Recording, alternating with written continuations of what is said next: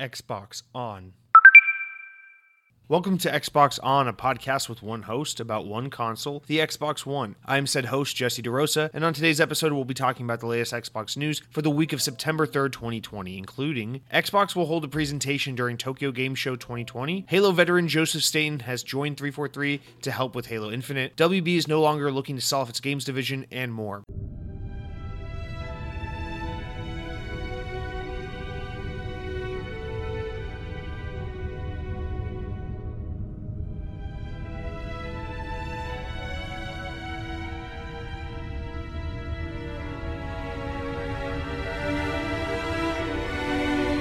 It is officially September, everybody, which means we are just a few short days away from, yes, Microsoft's biggest product launch of the year, the Microsoft Surface Duo dual screen Surface device that runs Android. Is it a phone? Is it a Surface? Can it be both? No, of course, what I really meant to say, as a side note, the Surface Duo is the most exciting Microsoft piece of hardware coming out this year, in my opinion, but obviously, this is an Xbox podcast, so we're talking about Xbox. And the notable thing about September is we are now officially 2/3 done with the year, and we are officially 2 months away from the release of the Xbox Series X. And we don't have a price, we don't have a release date. We know November, but any idiot could have guessed November when they said holiday 2020. So that really doesn't mean anything to me. Like I said, it may be a thing where you just see it on shelves in stores before Microsoft ever actually says how much it costs or when it's coming out. So keep your eyes peeled as you go shopping at big box stores or as you do your internet shopping on the Amazon.coms and the Best Buys and the Microsoft.coms. And just keep your eyes peeled because you never know when a bunch of new Xboxes are just going to randomly go on sale because I don't even think Microsoft knows. So exciting. But, on a positive note with Microsoft here, or with Xbox, I should say, Xbox Game Studio just putting out a lot of great stuff this year. Or I should say, a big criticism of the Xbox brand in recent years has been, it's just slowed down so much with the first party output. But man, 2020, they're really just churning out so many console exclusives, or so many Xbox exclusives, I should say. Obviously earlier in the year we had Ori and the Will of the Wisps, we had Bleeding Edge, and then, we had a bunch more. We had Gears Tactics on PC, which is coming to the Series X soon. We don't really have a date on that. We got Wastelands 3 just came out this week. We got Tell Me Why, which just came out this week. We got Battletoads, which came out the other week. So, Grounded came out a few weeks ago, and I'm missing one or two in there. So we've had a pretty good release list or Minecraft Dungeons came out. What was that, in May? So yeah, we've got a pretty nice chunky list of first-party games this year. So I understand people, what they mean by that is like high AAA tier, the big budget God of War, Halo games. They don't mean, the smaller games, but I don't know. To me, it's exciting still. So this week, I've been playing some Tell Me Why. I got through episode 1, and what's really nice about this game is it's doing the every week there's a new episode thing, rather than the regular kind of don't nod schedule of like episode 1 comes out, 3 months later episode 2 comes out, 3 months later episode 3. So it's nice that you'll be able to retain what's happening in the actual game as the new episodes come out. Wasteland 3 just came out. I played a little bit of that, and I finished Battletoads, but more on that when we get to the what I've been playing section of the game. So just a big old shout out to Xbox Game Studios, who's been putting out, they've got a lot of stuff coming out the pipeline right now, and I think it's just, obviously this is the busiest Xbox has been in terms of publishing first party games in quite a while. So this is just a exciting time to be an Xbox gamer. So wanted to just put that out there. Hope you are all enjoying Game Pass, enjoying this slew of new Xbox games. And yeah, congrats to all the teams who worked on these games and made them come to be. And of course, I guess technically Tell Me Why is more of a second party game. And I know Wasteland 3 is technically on PlayStation, but that's because of some earlier arrangements before In Exile was acquired by Microsoft. But you get the gist. Oh, and I left out Flight Simulator. Who could forget Microsoft Flight Simulator coming to Series X later this year, already on PC. Seems like it's unanimously, if not for Animal Crossing, it seems like people would be pretty much like, hey, we can run Flight Simulator as potential game of the year game right now, because people just seem to be like that into it. Like, people who are playing it seem enamored with it. So that's really awesome to see. Just tons and tons of Xbox games out there right now. And with that said, let's have a podcast all about Xbox. So we always start out the show, for those of you, if it's your first time, welcome to Xbox On. I don't know why you would choose this week to be your first week when last week's show could have been your first episode, or the week before that, or, we've been doing 60-something of these things. So don't know what took you so long, but welcome anyway. I'm glad you're here. Now, we always start the show with some comments, shout-outs, and whatnot from the audience. These come from YouTube. So if you're wondering, Jesse, I keep writing into you by emailing you at some archaic AOL address that you had when you were 7 years old. Why are you not responding? Well, you idiot, it's because I only pull comments and questions and whatnot from the YouTube comments. So look me up at Second Best Gaming on YouTube, and you'll see the Xbox On podcast playlist from there. And there you can not see a video version of the show, but just a static image, thumbnail image of the episode with the audio playing. If that's how you choose to consume your podcast, then that's your business, and that's the method, that's the platform and the format in which we do commenting here on this show. So head on over to YouTube, subscribe. How do you guys like this intro for the show? I'm doing that kind of traditional YouTuber thing where I'm like, hey, here's a really interesting episode, but first I'm going to spend 10 minutes talking about sponsorships and how you can subscribe to the channel. These kinds of intros are just so incredibly awful for creators looking to get subscribers and capture an audience and retain attention. Like, obviously, I'm playing this up for comedic effect right now, but if you've listened to the show before, oh, this is Jesse, he's just being stupid. But if this is your first time listening to Xbox On, there's a good chance right now you're clicking off because I'm just keeping this going. And I'm trying to make a point here. Why the fuck do YouTubers and podcasters and such think this is a good way to start a show? Hey guys, you like that thumbnail that I put up there with like me like clapping my cheeks together and jaw dropped in amazement and some gooey stuff and some question marks and mystery colors and shit, and the title of the video is "You Won't Click on This Video, Xbox Series X release date announced, OMG, Phil Spencer came to my house," and more. And then you're like, shit, I gotta watch this video. And then you click on the video, and 4 minutes are like, ExpressVPN, Dollar Shave Club, and don't forget to smash that like button. Can you imagine asking someone to subscribe to your show before you even give them a taste of what the show actually is? Can you imagine like sitting down to watch a new episode of Scrubs or whatever the fuck it is you guys watch on cable TV, and the show starts out with like a commercial break, then the theme song, another commercial break, and then like a message that says, new episodes every Thursday. Don't forget to tune in and watch. And then like, and here's the show. What a fucking stupid format. But I hope I've made my point clear. Now that we've gotten that out of the way, that's not how we traditionally start things out on the show, but I thought I would try it. I would try to be that guy. It's kind of like trying to hold it in before you're just gonna. It's like a content creator's way of getting off. They're just trying to hold it in before they explode all over you with the content, the quote unquote content that they create. So comments, questions. We do talk about Xbox on this podcast.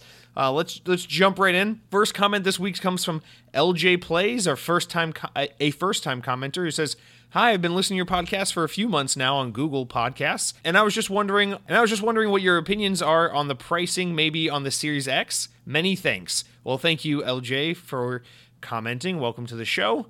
I hope you enjoyed this introduction. I could slow it down again if you'd like, but we'll just jump into your question here. So you ask, what do I think about? What are my opinions? What are the options with the pricing on the Xbox Series X? With all due respect, I don't know. I don't think anyone knows. I don't think Xbox knows. I don't think Jesus Christ himself knows. At this point, there is a pretty good chance that the Xbox Series X costs between $1,000 and $1,000 US. I don't know. But if you guess somewhere within that range, you're probably going to be correct. It's very obvious what Microsoft is doing here is just playing with Sony. They're waiting. Each side is trying to get the other one to say something first. And in the middle of all of this, in this standoff, in this stalemate between Microsoft and Sony on release date and pricing, what we have is just many Xbox and PlayStation fans who are just suffering waiting for this information to release. Now, I understand that, with the advent of like interstitial console updates, things like PlayStation 4 Pro, Xbox Series X, we've gotten the console gaming space into this kind of like mobile phone like territory of like, you get small updates here and there. You get a quicker announcement to hype cycle to release date kind of thing. And we're kind of getting into that. And I think we see this a little bit with the Xbox Series S and X, where it's also a little bit like the phone model or the phone market, where it's like you got like the boutique for big boy fans only, super expensive, over the top model that has probably too much power and too much specs for that more than anyone really needs. And then you got like the regular version that most people will buy that's just a next gen console. So we're seeing a lot of that mirror in the console space of what the phone market does. And I think as a consequence of that, we're also seeing the release date and pricing information or announcement rollout kind of structure that we see in the phone space as well. We're in the month of September. This is the month of the iPhone. Every September, Tim Cook gets on stage, brags about how they're enslaving children in China to make their products, but then also talks about how they're extremely progressive because they make ads that show millennials and people of color taking pictures on iPhones together. And they talk about how great they are, and they pat themselves on the back. And then they say, here's the new iPhone. It's the exact same as last year's, except it's a little heavier. It comes in a bunch of really fucking obscure colors that only fucking like divas want. And it has 7 more cameras on it. And it costs $200 more. And everyone goes, wow, that's amazing. I hope I can make a stupid cartoon emoji version of myself and text it to everyone in my contacts list. And sure enough, you can. And then Apple caps it off by saying, now we're going to do a live concert from some stupid hipster band no one cares about. And then we're going to drop the price on you. It's $1 billion, and it comes out in 7 days. And that's kind of what Apple does, like clockwork every September. And no one gets mad at Apple for doing that, because now they've trained us as an audience to expect it. They're saying they're going to announce the iPhone in mid-September, and then the phone will be out 2 weeks later. And so I think that's what Microsoft and PlayStation are kind of copying here, is they're doing the Apple thing, where they're like, okay, we're just gonna. Well, I really should say the tech thing, because Samsung does this too. Microsoft does it in regards to their Surface hardware. It's just kind of what the tech industry does. Where at some point, Microsoft and PlayStation and Sony are gonna have these little briefs, these little things, these final presentations on their new consoles, and they're just gonna be like, and here's the price and release date. Pre-orders are open now. See you in 2 weeks. So at this point, I'm thinking that they might just do the iPhone thing. And if that makes sense, and if that is the case, I think Xbox Series X comes out. Looking at a calendar here, I think Xbox Series X comes out probably Thursday or Friday, the 12th or 13th of November. So that week, the week of November 9th, probably towards the end of the week, around Friday the 13th, somewhere around that is the release day of the Xbox. Some people are saying it's a week earlier on the 6th. Some people are saying it's a week later on the 20th. Who gives a shit? Somewhere in that time frame is when the Series X is coming out. It just is. Okay, this isn't any insider knowledge. This is just common sense. So applying the Apple theory to this, you're looking at like a mid to late October release date. Maybe the week of October 12th or 19th. One of those weeks. Microsoft will just be like, here's an info dump on the Series X. It's a video of Phil Spencer. He's like, hey guys, Phil Spencer here from Nintendo. I write the Goosebumps books. And then he's gonna be like, the new Mario Brothers on Xbox Series X is simply unparalleled due to the ray tracing that we are able to extract from this very powerful console. And then he's gonna be like, and the console will be out for $700 on this day. Now, LJ Plays, I understand that your question was simply, what do you think the pricing will be on the Series X? But I had to do a tirade, because as I've said before on the podcast in recent history, I'm fucking tired of speculating. And this isn't me getting upset with you about your question. I'm grateful that you asked the question. I'm grateful that you're listening and engaging with the show. Thank you so much.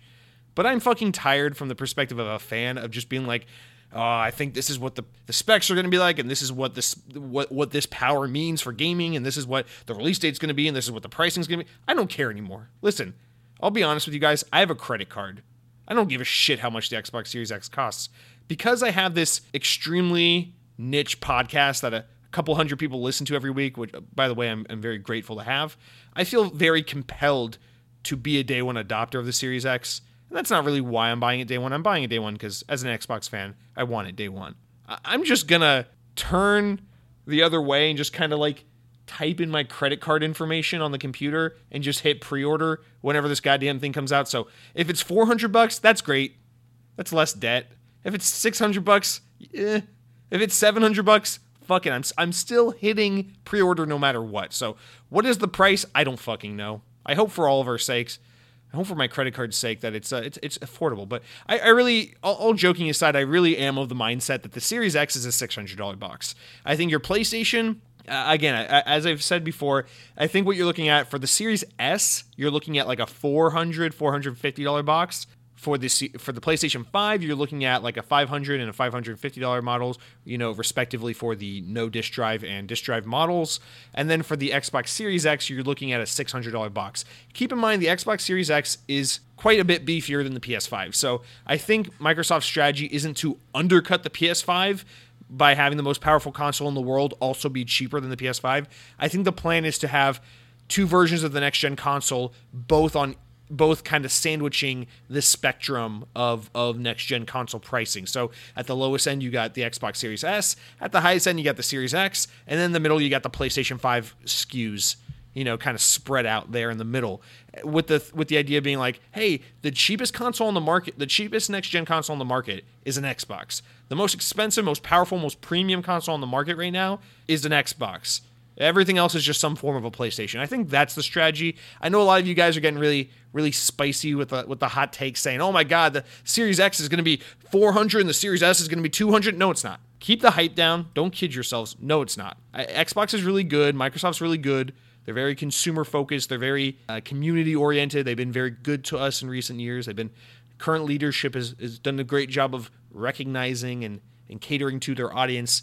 But they're still a company and they're still trying to make a profit. They're not trying to lose a substantial amount of money on their new Xbox hardware initiative. So there's not going to be a $200 Xbox. And if I'm wrong, that's great.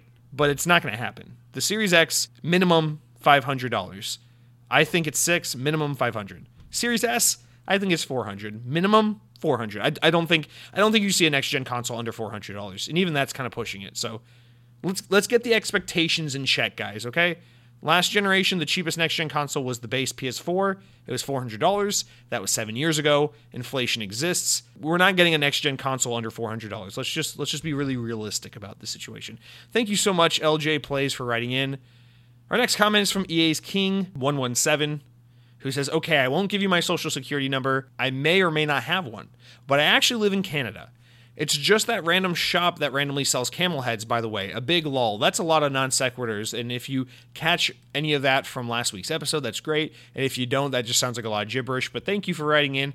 EA's King117, Spartan117, John, Sierra117, our Spartan Savior, our Reclaimer. Now, as far as your social security number, joke's on you, because right now, as you listen to this podcast, I'm actually unleashing a small hacking device that is breaking into your phone's database to extract very personal information. So I now have access to your date of birth, medical records, and credit cards. So just so you know, I don't even need you to give me your social security number. I already got that shit.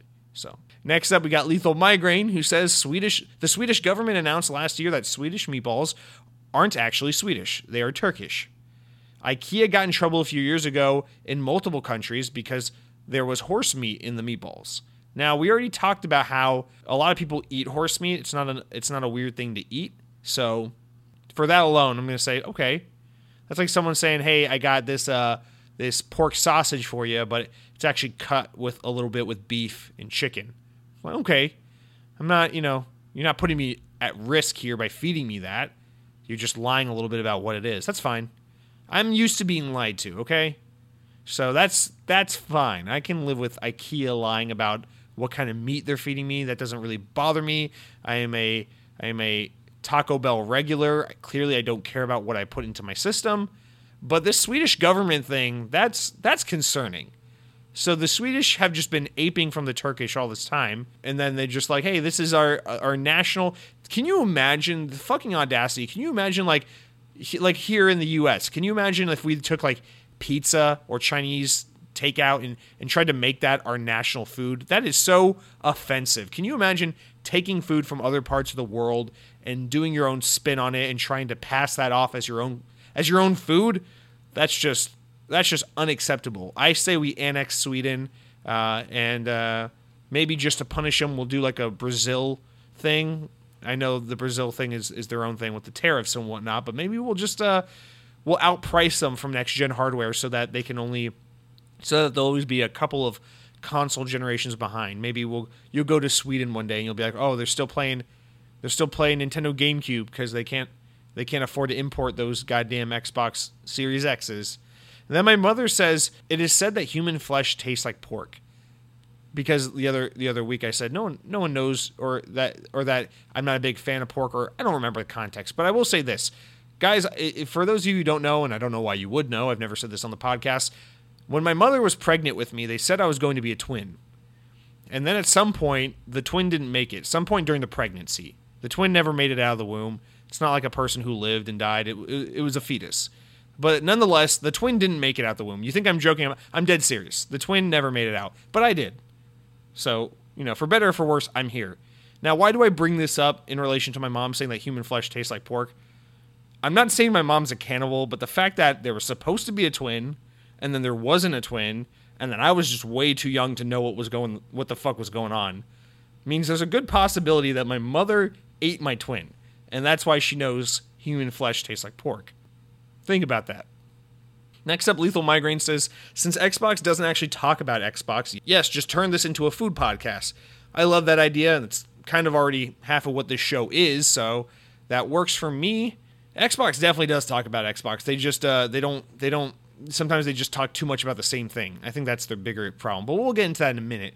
Geezy, whatever, writes in and says, hey, here's a question for the next podcast. I know you love pizza, so will you be having pizza the day of the Xbox Series X launch in order to celebrate? If so, what do you think will be your go-to toppings? You know what? This is a wonderful question, and I love it so much. It's such a thoughtful question. It's such an important question. And then also to finish up here, you say, sorry, though, we don't have social security numbers in the UK, but I can give you my bank account number and PIN if that helps. I appreciate your cooperation, but I actually already got all that information. The same way I got it from EA's King117.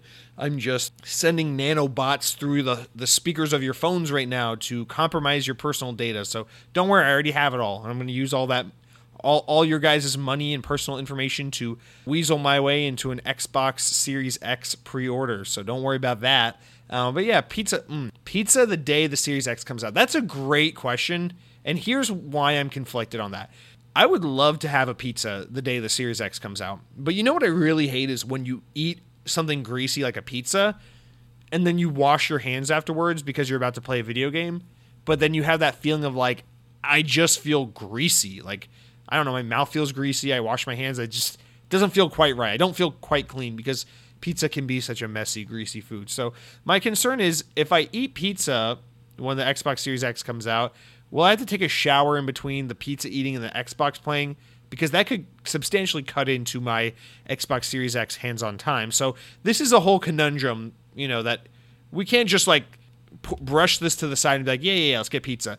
I love the idea of celebrating with a pizza, but we might, when you open your Series X, it's going to be such a sleek, sexy new piece of hardware that you're going to want to be a very clean person around it for a while. Make sure you're not getting grease and oil on it. Make sure that you're not wearing out the controller too much. I try to be that guy, especially when I get a new controller, something that you put your hands on a lot. Just kind of be clean, keep your hands clean, try to keep it free of grease and grime and fingerprints and things like that. And I feel like having pizza in celebration of acquiring a Series X is like inviting one with the other, and I want to make sure that doesn't happen. So would pizza be the ideal food to have the day of the Series X launch to celebrate? Of course. What kind of toppings would I get on it? Maybe a pepperoni or a chicken pizza or a supreme pizza. If I'm going to Giovanni's, my favorite local pizza place, I'm going to get the Italian Lovers, which is just loaded in like sausage, pepperoni, onions, and peppers and shit like that. Sounds like a great idea. But again, because I want to respect the cleanliness and the newness of the Xbox Series X, I might just go with something very clean. I might just go with like, I don't know, fucking breakfast cereal. Something that's completely hands-free. Let's think like a rice and grilled chicken or something stupid and boring like that. I don't know. These are things that have to be thought about. These are pressing questions. These are big questions, and I don't know how to answer them on the spot like that, but I do appreciate you writing in. Now, Mr. K3V8AZ, who says Kevbaz. I'm so sorry, guys. I'm going to be so bad with names forever. That's just going to always be the case. Wrote in for the first time last week, and this week says, thanks for the mention. By the way, K3V8AZ equals Kevbaz. Guess people don't do leet these days, whatever that means. I don't know. I'm had the username since OG Xbox. I can respect that. I used to be Saka Boy back in the old days. Now you say Cornish pasty, not pasty, by the way. Pasty, Cornish pasty, Cornish pasty. Why am I? Thank you. Is more than meat pie, my friend. Great history involving tin miners in Southwest England. Onto gaming.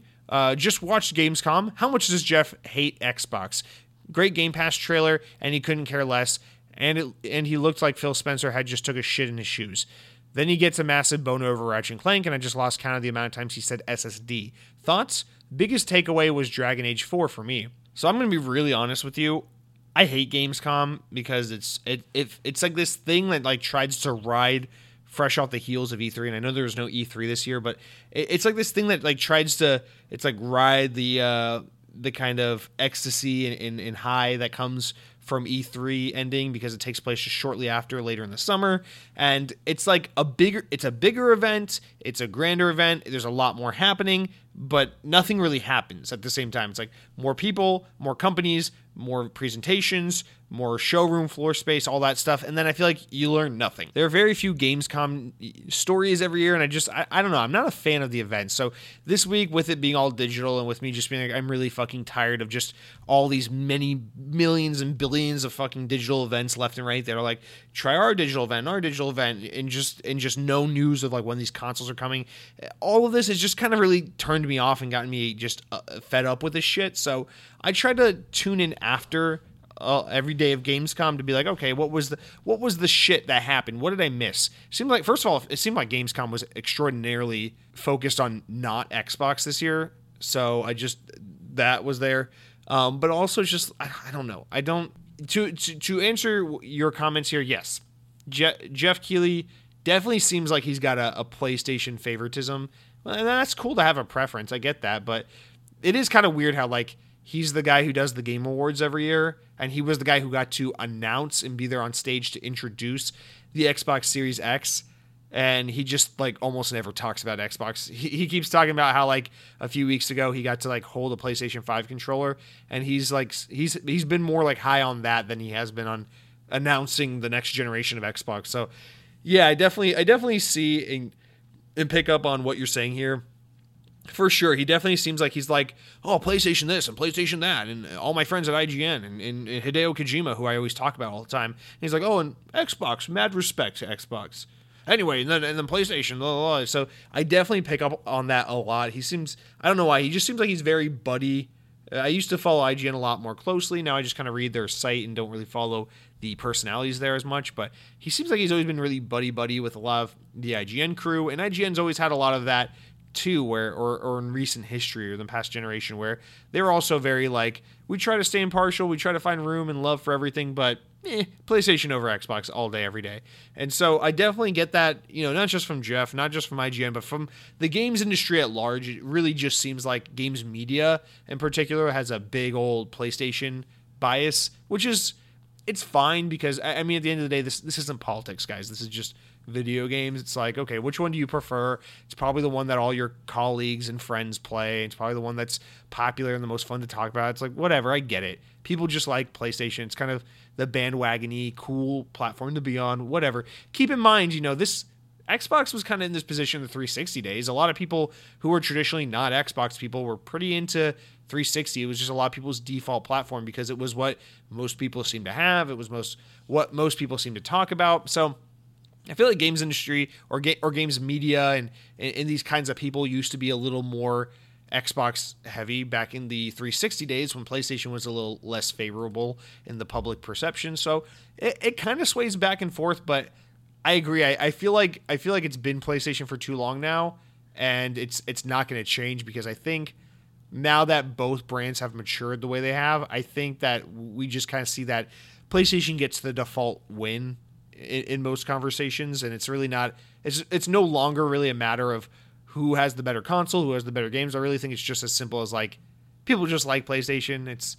It's nothing against Xbox, but people just kind of have a preference. And I think it's just something you have to deal with and put up with.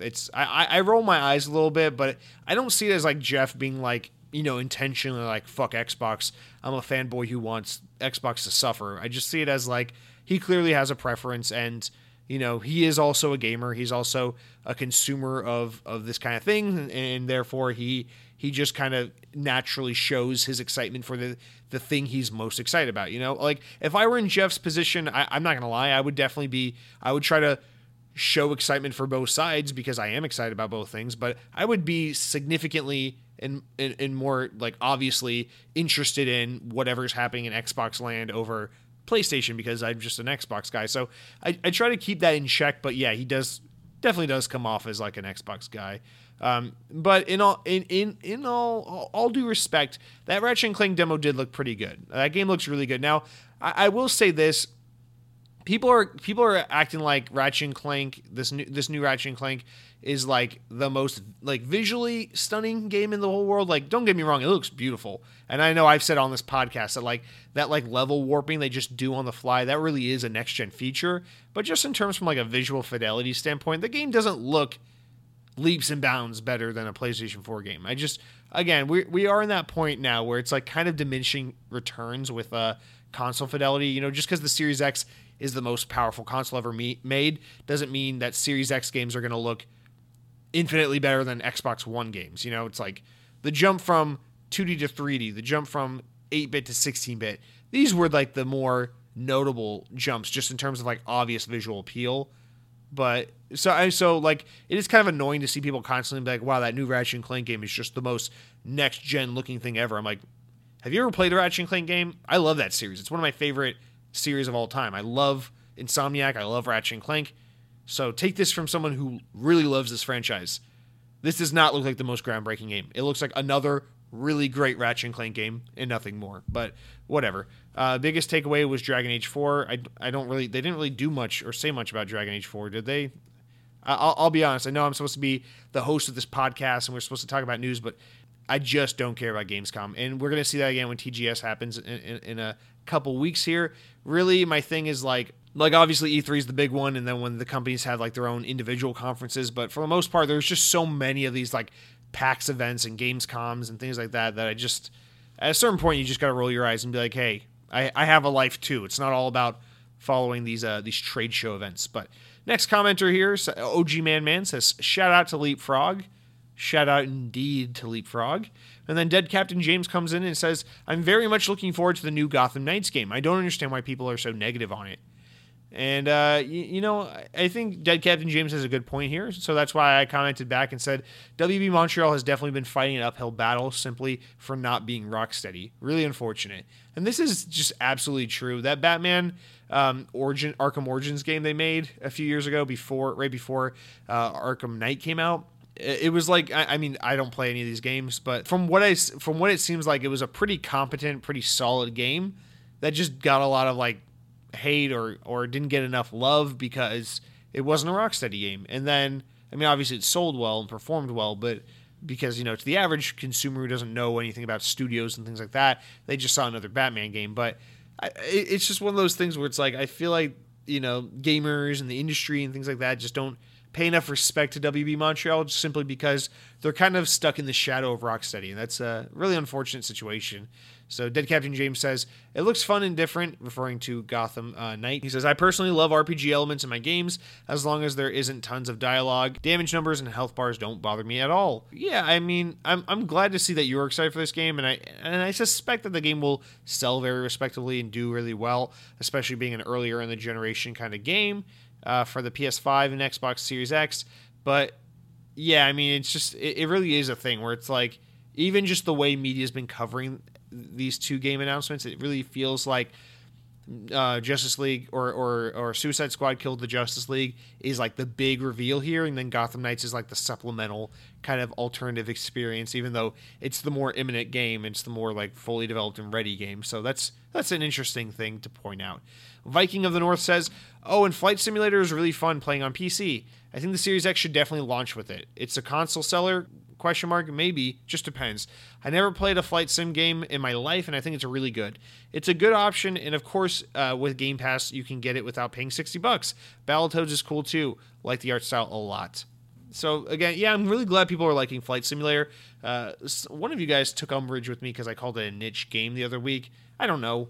I don't. Again, what I mean by that is I don't think Flight Simulator is a game that's getting casual gamers to flock to their Xboxes to go and download Flight Simulator. You know, it's not Call of Duty or Assassin's Creed here. Okay, guys, it's a flight simulator. It's for enthusiasts and certain gamers and for people who just want to see a really cool demonstration of technology. So I don't know. That's all I meant.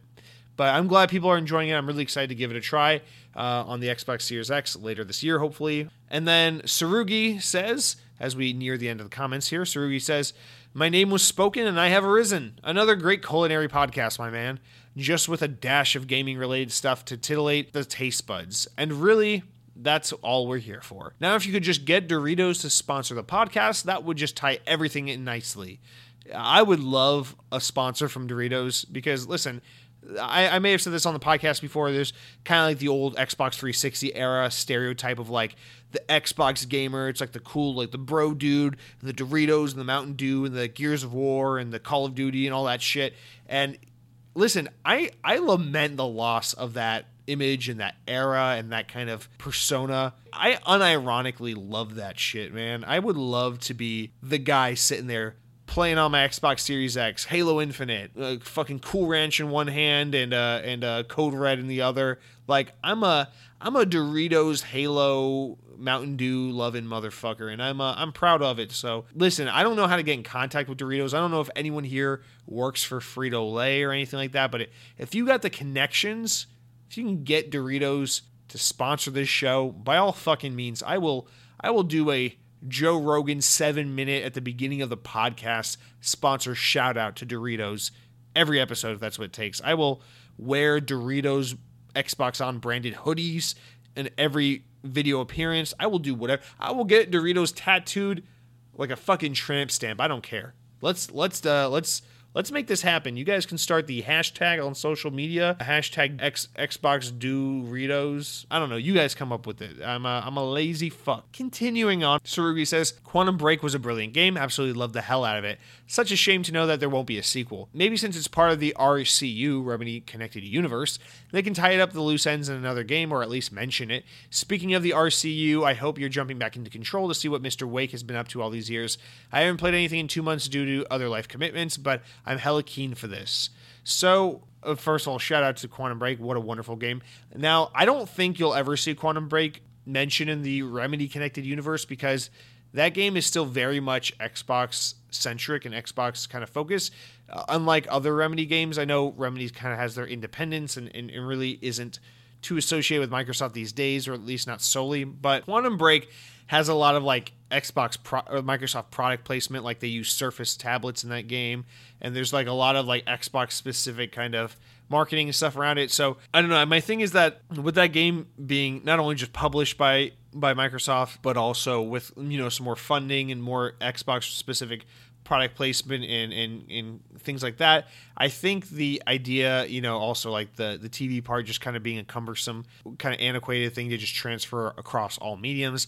I think that game's going to end up kind of being one of those like stranded on Xbox things. And I say stranded in quotes because, of course, Xbox is backwards compatible. So you'll always be able to play Quantum Break as long as you're on PC or Xbox, which is a pretty wide audience. It's not like stranding something on the Wii U or anything. But yeah, I feel like if there's any Remedy game that's ripe for like just being stranded on Xbox or never getting remade or revisited, I think it's Quantum Break. The game also just didn't really do all that well. It didn't sell super well, or it only did pretty well commercial or critically, by the standards of a Remedy game. It didn't light the world on fire. So I just wouldn't be surprised if they kind of continue on with Control and Alan Wake and new stuff and just kind of let Quantum Break sit in the corner and rot. So I don't love that that's the case, but I suspect that's what we're getting here. Now, I haven't jumped back into Control. I'm waiting for both DLCs to be out, not just one of them. And then I'm going to wait for a price drop on the DLC. And then I'm going to play it because, well, first of all, I'm just not in the mood for Control now. I'm so far removed from it. But second of all, just because DLC is one of those things where I'm going to jump into it kind of out of context and be a little lost and not really get as much appreciation and experience out of. So might as well just play it on the cheap and kind of make it a weekend thing. And then remember, Alan Wake, I still haven't finished it. I'm kind of just like stuck in that. I need to get back to Alan Wake, but I am excited to eventually get caught up on these things. Much like you say here, how you haven't really been playing a lot lately. I'm a busy man as well. I work a job. I have a podcast. I'm very anxious, and I spend a lot of time stressing over things I shouldn't be stressed about. So I find ways to occupy my time. I'm not just sitting there in front of the TV all day playing the Xbox. I love the Xbox. It's one of my favorite pastimes. I love the Microsoft branded gaming sphere, but I've got other commitments, guys. I don't know if you know this, but I'm a pretty big fucking deal. I don't know if you ever heard my music or seen my television, but I have other creative projects. There are other irons in the fire, okay? It's not all just podcasting. But as we wrap up these comments, we got Count Scottula coming back in. He says, I appreciate you covering my lengthy comment from last week. Hypothetically, you are an executive at Microsoft with unlimited power and money, with a sole focus of making sure that the consoles are selling.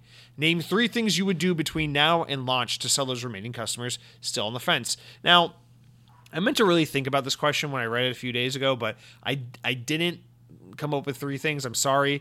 Let me explain let me kind of morph your question around and answer it differently.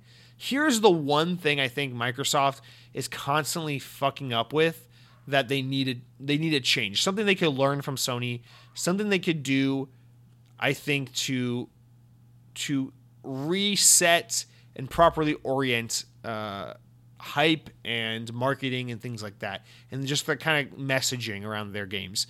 And this is a subjective, obviously, kind of take, as everything is, but particularly this, just because you may think the way Microsoft is handling things right now is great with their messaging, but I'm kind of torn. So I think a big plus that a lot of Xbox gamers don't acknowledge in the PlayStation ecosystem, especially in recent history, this is very much a recent history thing, is that Sony is so good at the only speaking when they absolutely have to kind of thing. And I think they kind of learned that from Nintendo. In fact, Nintendo's so good at only talking when they need to, only announcing when they need to, only going into details when they need to. They're so fucking good at that they don't even have, Nintendo doesn't even fucking have a 2020 games lineup, and no one cares. Nintendo doesn't even have a reason why you need to buy the Nintendo Switch for the summer and the fall and the winter of 2020. That's fucking mind-blowing. And they're still selling Switches like crazy. Nintendo's entire 2020 history is going to be, early in the year, we released Animal Crossing, and it sold better than everything in the world, just period. Everyone just kept buying it over and over again. And then we never talked about another game, and we never did anything else ever again. The end. And they're still going to be the best-selling console of the year, the most appreciated platform of the year, because people just love Nintendo. And, it's funny for, us as Xbox fans to kind of like look at that and be like, oh my God, that's so laughable. I can't believe Nintendo hasn't even announced their fall lineup, and here we are in September. But it's like, that's impressive also. You got to think about this on the flip side. That's really impressive that Microsoft or that Nintendo's just making this crazy money by not even having a platform. Being like, hey, we have this platform and we have no plans for supporting it, and we have no roadmap for it and nothing to share with you. Just go ahead and buy this shit anyway. And people are doing it. And I think Sony, to a more strategic kind of sense, is doing a similar thing as Nintendo. And we saw this starting a few years ago when Sony was like, hey, we're not going to E3 this year. We're going to do our own event when we're ready, because this is one of those things where PlayStation's like, yeah, this year we only have so many games to talk about, or we're ramping up for the new console generation, so we don't have a huge blowout year. And so Sony talks less often and only, when it's appropriate or when it's necessary. They do their Nintendo Direct style PlayStation State of Plays, where they'll be like, okay, this one's completely dedicated to this new upcoming game, like Ghost of Tsushima, and then otherwise we won't talk about it too much, and they'll do like, okay, here's our PlayStation 5 event, and then they do it, it's a one-time thing, and then they get out of the way, and they stop talking. Microsoft is the exact opposite of Sony in this regard, and of course, like I said, for better or worse, it's a subjective thing, but Microsoft is so engaged with their audience and so so keen on just constantly keeping their audience in the loop that I think they talk too much. Like we're about to get into in the news. They're coming to Tokyo Game Show, but they've already made it clear they're not really talking about anything. They show up at Gamescom every year, and PlayStation usually doesn't. And they have their own things with Inside Xbox, but then they always show up at E3 without fail, and then they have like XO events, and in between all that, they've already had multiple digital events this year, and they're just always on Twitter announcing things. And Phil Spencer is out there talking about what's going on in the world of Xbox more than any head of any gaming platform or gaming division ever. He's just always out, like every week it's like news stories coming out, like Phil Spencer's on this podcast, now he's on this podcast, now he's talking to this outlet, and he's in this interview, and he's talking to this magazine, and it's just all these things. And as Xbox fans, we love it because we're constantly getting drip fed all these new sound bites and all this new information, and it's really exciting because it's a great way to stay connected with the audience, speak with them directly, engage with them. We love it, right? It's awesome. But then you think about it, and it's like, okay, well, Microsoft just keeps talking about the same few games and the same console, and they keep sharing the same details over and over again. And I get that. It's like,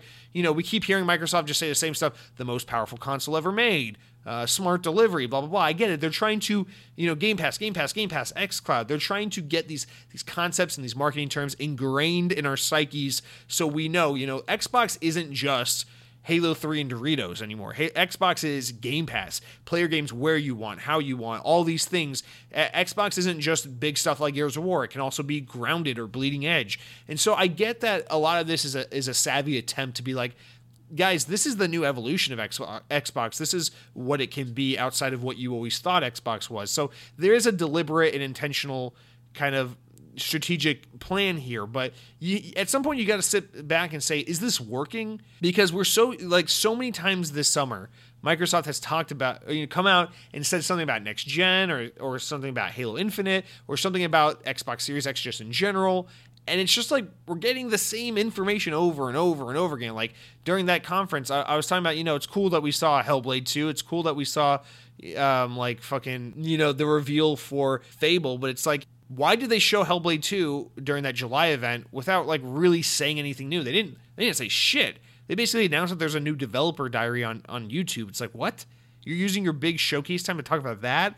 And it's like they finally announced Fable, one of the worst kept secrets in the games industry, but they didn't have a gameplay demo or really anything to show. It was just like a tone piece teaser. It's like, what? That's all you have to show after years and years of leaks and stuff? It's like, there's almost this question that must be asked. Does Xbox need to be more like PlayStation, more like Nintendo, where they just keep their mouths shut and say, hey, we know you guys are starving for information, but we're going to talk when we're ready to talk, so that so that you're trained to understand when we say we have something to tell you, it means it's big. It means it's exciting.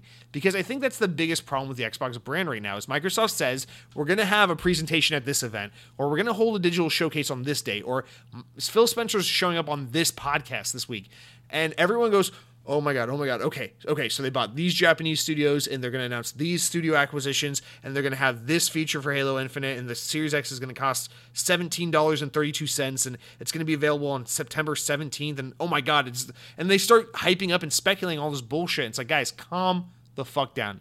Xbox is always everywhere at once. They're always talking about some shit. Like, understand that we've gotten to the point with Xbox where if Microsoft says there's going to be something Xbox related happening on a certain day, there's a good chance it's just like an FYI or a reminder or a touch up, like hey, just remember this is what our plans are. Whereas if Sony comes out tomorrow and says, yo, we're doing a big PlayStation 5 related event next week, everyone's gonna be like, holy fuck, and then you're in for a treat. You're going to get a release date, some pricing information. And so this is just me trying to be very fair. I love Microsoft. I'm very unabashedly a fanboy of Xbox and Surface and Microsoft in general on the show all the time. I'm always taking the Xbox side, but sometimes you just gotta call some bullshit out where you see it. You gotta be critical where it's necessary. And I think this is, again, potentially a situation where it's like, is Microsoft fucking this up? Maybe the problem here, and I know I'm going so far away from what you asked, but I really wanted to use this as a jumping off point for this because I can't help but wonder, it's like, is the problem with the Xbox that Microsoft is just so constantly hyping shit and saying we're going to talk about it, and so constantly tuned in and engaged with the audience that they kind of kill their own hype, that they kind of let people down because they constantly set expectations when maybe they just need to lay low and keep their heads down and work on something. But then at the same time, you can make the argument, well, Jesse, the reason why Xbox needs to be that way with their marketing is because they're not like PlayStation. They're not just making a small handful of AAA games and that's it. Bada boom. You got the third parties, you got the AAAs, and you got the console. They have Game Pass. They have services to support. That's why they need to be in constant communication with the audience, because Xbox as a platform is kind of like, it's like Destiny for hardware, right? It's like if Destiny is like games as a service, it's a video game that lives and evolves and changes constantly as it goes on. Xbox is kind of that in the console hardware space, right? Because whether you're talking about Xbox hardware, different generations of hardware, or xCloud or PC, Xbox is constantly an evolving thing with Game Pass and all these things that it's like every day the Xbox platform's a little different because it's so fluid with all these different platforms and all these different iterations of hardware and all these services that comprise the Xbox brand, that maybe it requires and it warrants a little more of a constant communication and a constant, here's the most up-to-date information. So you got these two sides of the argument, but I almost wonder if that is kind of where Microsoft has gone wrong. Because imagine this. Imagine if Microsoft has only had one showing this whole summer for the Xbox. Not the one they did in May and then the one they did in July. Imagine if they just had the July one and they were really quiet leading up to it. And they're just like, boom, here's all of our games, here's all of our big announcements. And then a few months later, they're just like, and here's a price and release date, and pre-orders are up. You can argue that maybe we'd be more upset with them, maybe we'd be less upset with them, maybe it'd be good, maybe it'd be bad, but things would certainly be very different in terms of the expectations set and the amount of like hype / hype set versus hype met or not attained. So I just think I think this is an idea worth exploring, is that maybe Microsoft needs to show up at fewer events, talk less often about, the same things, and maybe they just need to learn the thing that it seems like their Japanese counterparts over at Sony and Nintendo, what they've been exercising for years now, which is that maybe sometimes less is more. And I think that's something that Microsoft maybe needs to just try out, because if they were just talking less about all this shit constantly, then maybe people would be a little more just like, just pumped about it. So I don't know. Again, that could be a very bad take, but I think sometimes that's the thing, is Microsoft says we're doing another event, we're going to another show, and everyone thinks, oh my God, you're going to announce all this new shit. And it's like, no, guys, we're just going to show you yet another trailer for the same game we've been talking about for over a year. So it's all about how you set those expectations. And I wonder if Microsoft's precedent for how they do news has just sets too much hype and leaves too much room for disappointment. And maybe that's a thing where Microsoft has to help teach their audience by being like, guys, we can do more events without it always meaning that we got a big massive Halo Infinite size piece of news. Maybe it's about trying to teach the audience that, because Nintendo and Sony have set the precedent that, whenever we do an event, it has to be something big. So I don't know, but I think they could benefit from just laying low a little bit more often. That's all I'm saying. And now I guess it's kind of too late, because Microsoft has already said so much about this console, minus the price and the release date. So it is what it is. I think the focus at this point, there's really nothing they can do. The release date's locked in. The November time slot is locked in. Halo Infinite has been delayed. I think really all they can do is focus on just trying to get a solid price, get out before the PlayStation, and really drive home, the user-friendly and the community-driven, the Game Passes and the backwards compatibility and all those perks that don't exist on PlayStation. Really just try to drive those points home, which is what they've been doing. So I think they're kind of on track. There's really, without any big games like a Halo Infinite or a Fable to have, there's really not much they can do. And delaying it is not on the table, because they basically said that's not a thing that's happening. So I don't know. All I can really hope for personally, I still think we're in this situation where with Microsoft, we're just buying time. We're still just waiting. Some of these studios are still so new to the Xbox family. We're still just waiting for everyone to kind of have their cadence, their game release cadence ready to go so that we can have this normal, rhythm of like new games coming out. So we're still just kind of waiting. It's really just a waiting game. But if there's one thing I wish they would do, just for like my own perspective, I really do wish they'd get like a Japanese developer. I think that'd be good for Xbox.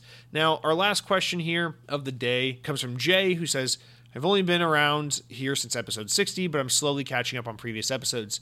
So forgive me if this topic has already been discussed previously, but being a Halo fan, what's your opinion of Halo Spartan Assault? Spartan Assault is just fine. It is a totally adequate twin-stick shooter that is fine. I don't love it. I don't hate it. The story is kind of just like whatever, and the gameplay is average at best.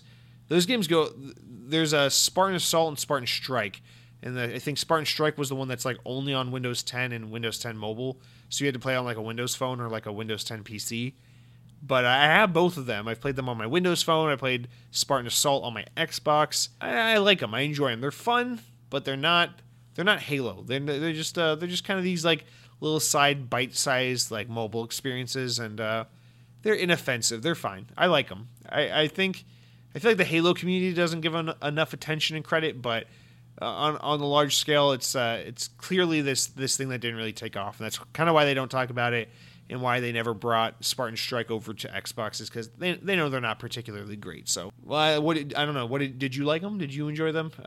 They're pretty decent. Now, I would just like to mention this as well. Now, this isn't a comment from one of you in the audience, but the official Microsoft Surface Twitter account did direct message me, the official Microsoft Surface Twitter account. They DM'd me on Twitter, and they said, hey, we'd love to use your tweet in marketing materials. Please fill out this release form. And it was a tweet. I responded to Microsoft's Panos Panay, the lead of Surface at Microsoft and Windows 10 experiences, and I sent him a picture of me holding the Surface Duo because I recently went to Best Buy to play around with one, and I was amazed by it, so I took a picture of it, and I replied to one of his tweets telling him how much I loved the device, how incredibly thin it was, how beautiful and impressive it was, and Microsoft Surface liked the tweet, and a couple notable Microsoft people liked the tweet, and then it just got a little bit of traction, maybe only like 20 likes or something, but then the Microsoft Surface account was like, hey, we'd like to use this for marketing material. So I'm only telling you this to let you know that, yeah, Microsoft's not listening to my Xbox podcast, but I mean, clearly they're not. They wouldn't want to work with me or do anything with me if they knew the kind of shit we're talking about in this show. But they reached out to me and said, we love that picture of your beautiful hands holding a Surface Duo, and I just want to let you know, if there's no episode next week, it's probably because I've become rich and famous, and I now work at Microsoft on the Surface team, and I'm doing bigger and better things. So that's the only reason why I wanted to bring this up. My tweet got me famous. It's going to be used in marketing material. Keep an eye out. You might see my hands being modeled in some Microsoft Surface commercials in the future. Probably wouldn't be surprised to see me like on a Macy's Day Parade float. It's probably going to happen. I'll probably be with Bill Gates. So just something to throw out there. Pretty cool. And that's going to do it for all of our comments, shoutouts, whatever this week. We're an hour in. Of course we are. Remember, as always, guys, don't be shy. Reply. And now that we've talked about the comments and whatnot, we'll go into what I've been playing. But of course, before I can tell you about the video games I've been playing, we've got to tell you about what I've been eating. Actually, right before I hit record, my girlfriend made this really awesome, like Korean beef bulgogi barbecue kind of knockoff thing that was really delicious. It's really good. It's sitting in my tummy. And then also shout out to Pollo Tropical, which is this fast food like Caribbean chicken restaurant here in Florida that I knew about it before I lived here because they tried to expand outside to other parts of the U.S. When I lived in Georgia, there was like a 2-year period where there were like a handful of these restaurants, and then they just all went under and went away.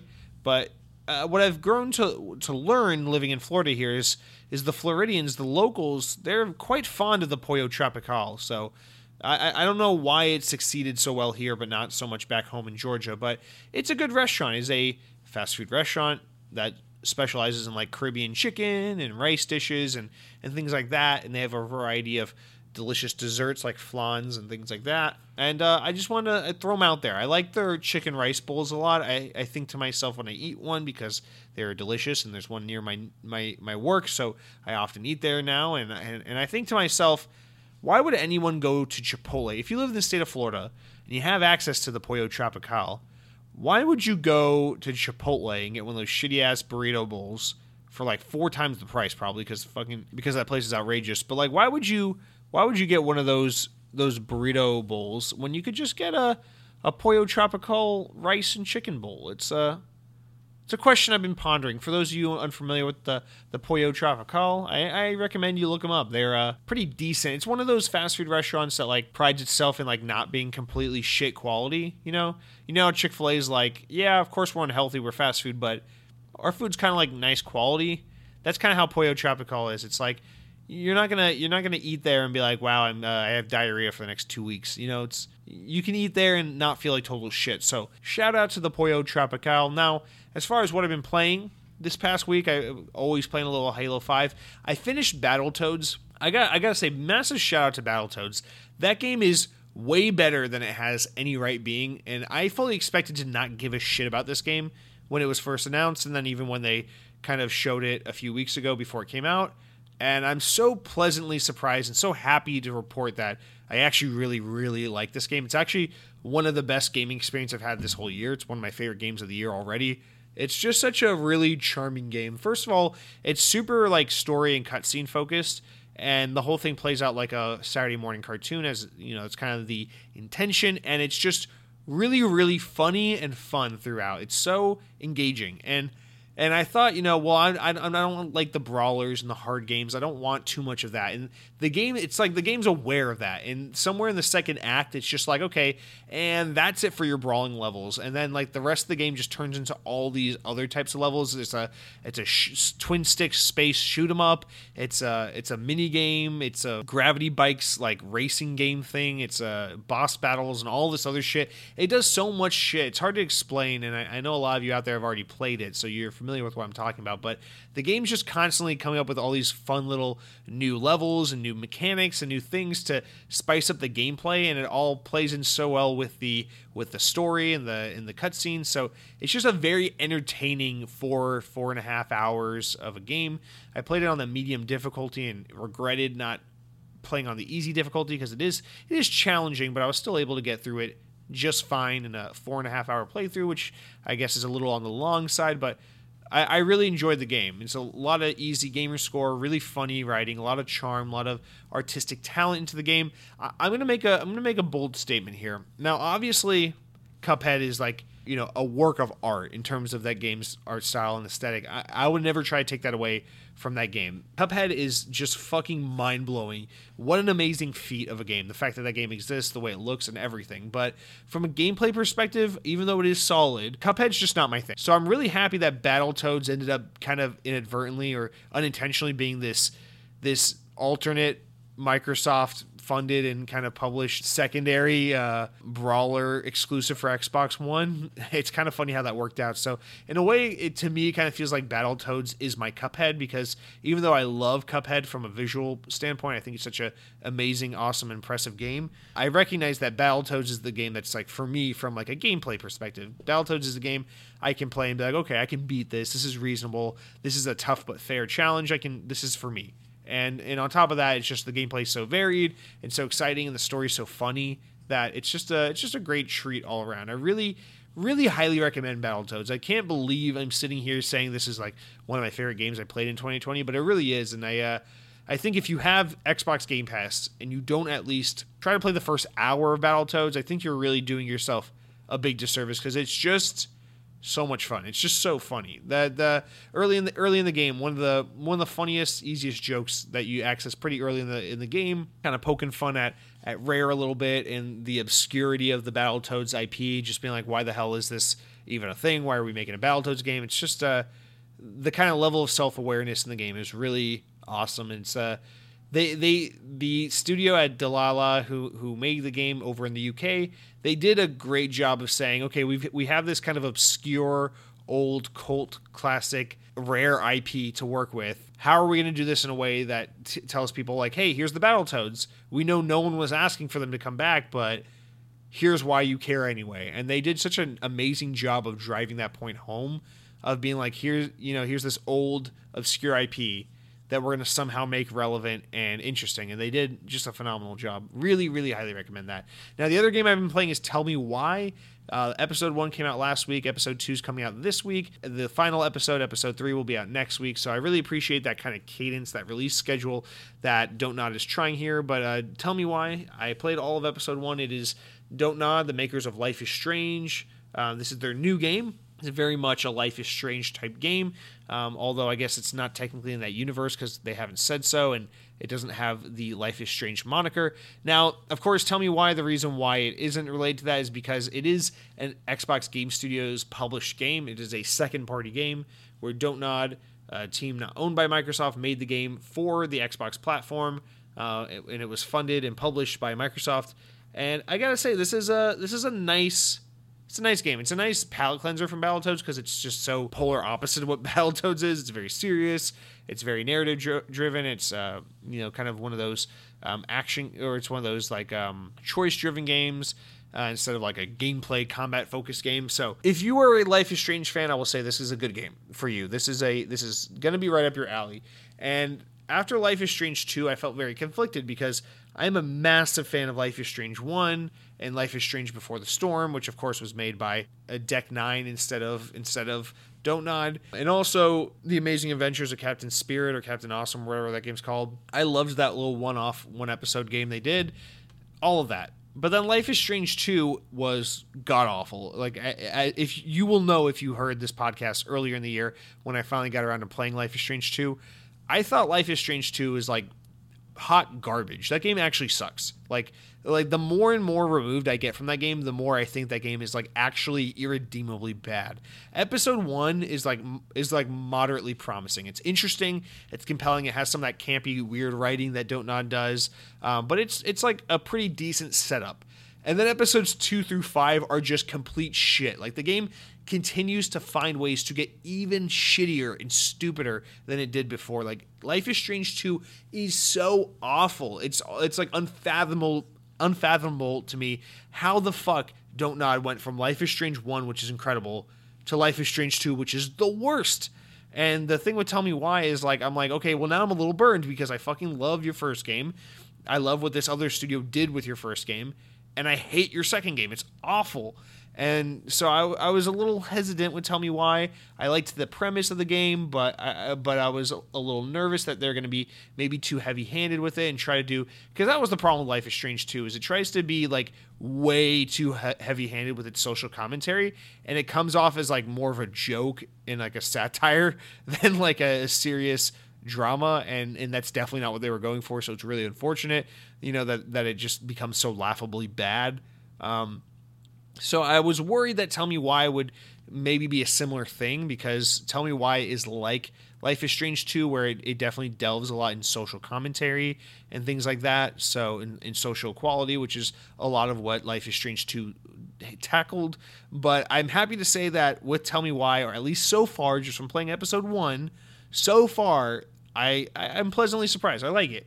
It's definitely not nearly as good as the first Life is Strange, but it's not awful like Life is Strange 2 was. It's okay. My biggest gripe with the game isn't that like some like characters are uninteresting or the writing's bad. My biggest issue with it is I find the game a little boring. I find it a little slow. I find the motive or like the main plot isn't really picking up the way, like, think about it like this. The Life is Strange games are always 5 episodes long, but Tell Me Why is only 3 episodes. So obviously they have a more truncated kind of narrative to tell here, but with episode 1 being 33% of your story, I'm just surprised that, I'm through that first episode, that first 33% of the game, and it really doesn't feel like the narrative has picked up too much. I feel like normally these episodes end on like big cliffhangers where big action things happen, like big changes happen towards the end of the episode and kind of leave you wanting more and really sets things up for the next episode. But honestly, the episode 1 of Tell Me Why didn't really end with like a big old like, holy shit, what's going to happen next? So it's a little underwhelming, a little slow, a little boring, but I like the characters. I like the premise. I mostly like what's happening in the story. The only thing I don't like about the game, the only thing I objectively am like, oh, this game's not, like, this is stupid, is the little trolls thing they're doing, trying to make the siblings like to have this like little through line where they're like the trolls and like this thing from their childhood. If you've played the game, you know what I'm talking about. It's just stupid. It seems like they're just trying to recreate the thing they did in Life is Strange 2, where the two brothers are like, they're like wolves, and even in that game it was stupid. For some reason, you got this fucking teenage boy and his little brother howling at the moon like goddamn dogs when they're just human beings. So I don't love like their weird incessant need on like trying to anthropomorphize these characters for some reason, or trying to like find these like creature analogs for like the sibling relationships that they do. I don't understand the reason for that, and it never really pans out the way I think the developers are trying to, or the story writers are trying to. So whatever, but yeah, I'm excited to get into episode 2 and hopefully see the story pick up a lot more. So far, so good. It's definitely more promising than Life is Strange 2. I'm hoping I like it by the end of it. Definitely worth a check if you like these kinds of Telltale Don't Nod games. But that's Tell Me Why. And then lastly, I've been playing Wasteland 3. This one I won't really get into because I've literally played like 45 minutes of it and then I fell asleep. So Wasteland 3, I was really excited to try a Wasteland game earlier when it was supposed to come out in May. And then when it got delayed somewhere between the announcement of the delay and the time of its actual release, I just lost all interest in the game. And that's no fault of inXiles. It's just the fact that these kind of more tactical strategy games, it's not my cup of tea. And so it's just it's hard for me to be excited about something like this, but I'm trying to just give it a try anyway. It's a new game from a newly acquired Xbox studio. Just kind of want to see what these guys are up to, what an inXile game is like, just because I don't really play a lot of their stuff. I've been meaning to get around to Bard's Tale and play that. I have it downloaded, but I still have never gone back and fully played it. So Wasteland 3, I will say, the game is interesting. I think the setting, the kind of post-apocalyptic Mad Max-esque Colorado snowstorm kind of setting is really cool. But I'm going to jump back into it and try to give it another try and see if I can get anything out of this. But I have a hard time really saying much of anything because this is just not my kind of game. I'm really excited to see what inXile does next, now that their next game is going to be an Xbox game. It's not going to be a game that was in the works before they were acquired by Xbox. We know that they're working on like a big AAA RPG. I'm excited to see kind of what they do next with that big Xbox money instead of just, their next small project. So Wasteland 3, be sure to check that out if you're one of those guys. And with that, I guess we'll talk about news. Now, I've put it off so much this week because it is a slow news week. But without further ado, let's jump into some goddamn Xbox news, okay? As mentioned earlier in the show, our first story here is that the full Tokyo Game Show 2020 schedule has now been revealed, and with that, we know that Xbox will have a showcase that will kick off the 4-day event. No word on what will be revealed during the event at the Xbox showcase during TGS, but the schedule does say that it's Xbox's stream and that it will be about an hour long. Now, keep in mind, the reason why this is wordy and weird is because I'm pulling this from IGN. And then Tokyo Game Show 2020 will kick off on September 24th, and it's planned to be a digital-only event, of course, due to COVID, because the world sucks.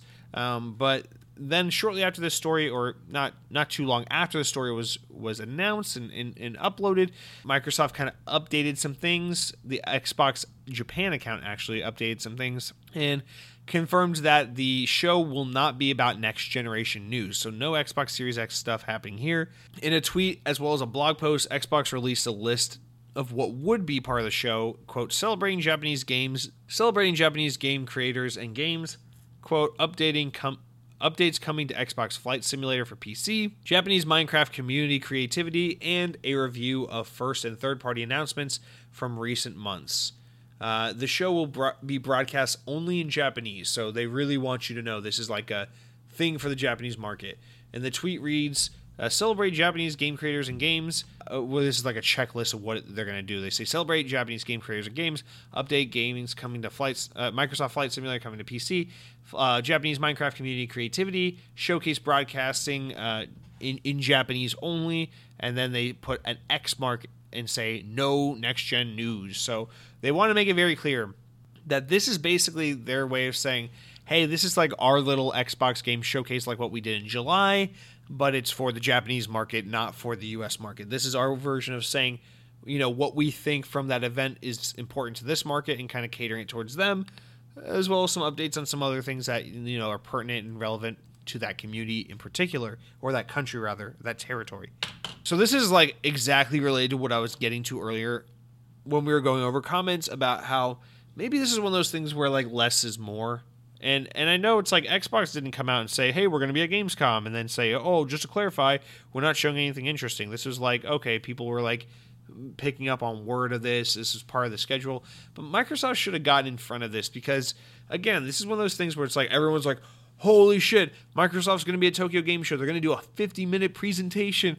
Oh my god, they're acquiring Japanese studios. They're acquiring a Japanese studio. They're going to talk about next-gen stuff. They're going to show off their new Japanese role-playing game that's exclusive for Xbox, or a new action Japanese game, whatever the fuck it is. You know, they've had a good relationship with Sega recently, with Yakuza and things like that. Like, what is happening? You know, is this a Phantasy Star thing? Is this a new studio thing? Like, what are we going to learn here? And then it's like, oh no, it's actually like pretty much just nothing. It's just a recap of everything we already know, but for the Japanese market. And what really makes it useless is it's like, what? The Japanese market can just watch the Xbox Games Showcase from July and with Japanese subtitles. Like, they don't need their own stream. Like, what the fuck is this? So I understand Phil Spencer is very passionate about trying to get the Xbox brand to be relevant in Asia, in particular Japan, where it's just Xbox has never been a thing and just probably won't ever be a thing there. But at the same time, it's like, this isn't how you do it. They're just trying to, like, what, schmooze like the Japanese market by being like, yeah, Xbox cares about Japan. Let's just talk about all the shit we already talked about 2 months ago in the US. It's like, no, man, if you wanna win over the Japanese crowd, you gotta, like, I don't know, cater to them, like, make a game for them, like, get a studio for them. I don't know, but I just don't understand the point of this conference, other than it just being their way of saying, like, hey, Japan, we see you. Xbox takes this territory serious. We want you to know that, you know, even though we don't historically have a lot of battleground here, we just want you to know that we continue to support this market, and as we move into our new, you know, hardware, our new generation of console hardware, that we want to keep Japan at the forefront of our market, and continue to support you guys regardless of whether or not you buy our shit. Like I've said before, Microsoft's best bet for getting Japan to take notice of Xbox is, one, getting a Japanese developer under their belt, and two, tripling down on xCloud. I think xCloud is the kind of thing that can make the Japanese market care about Xbox, because the Japanese market is very interested in mobile gaming, and the Japanese market is very much like cool with, like, you know, Nintendo and Sony already when it comes to, like, home consoles. So their best bet is to really focus on getting xCloud into people's hands. And I think that's exactly what the plan is, but I don't know how this showcase really, I don't know, digs into that and goes over those things. So this whole announcement is just really confusing to me. And I feel like, again, this is one of those things. It's exactly what I was talking about earlier. We're like, now there's this expectation set, and Microsoft tried to do, you know, some expectation control setting by being like, hey guys, just so you know, we're not talking about the Series X. This is just about getting the Japanese market caught up to speed with what our overall plans are right now.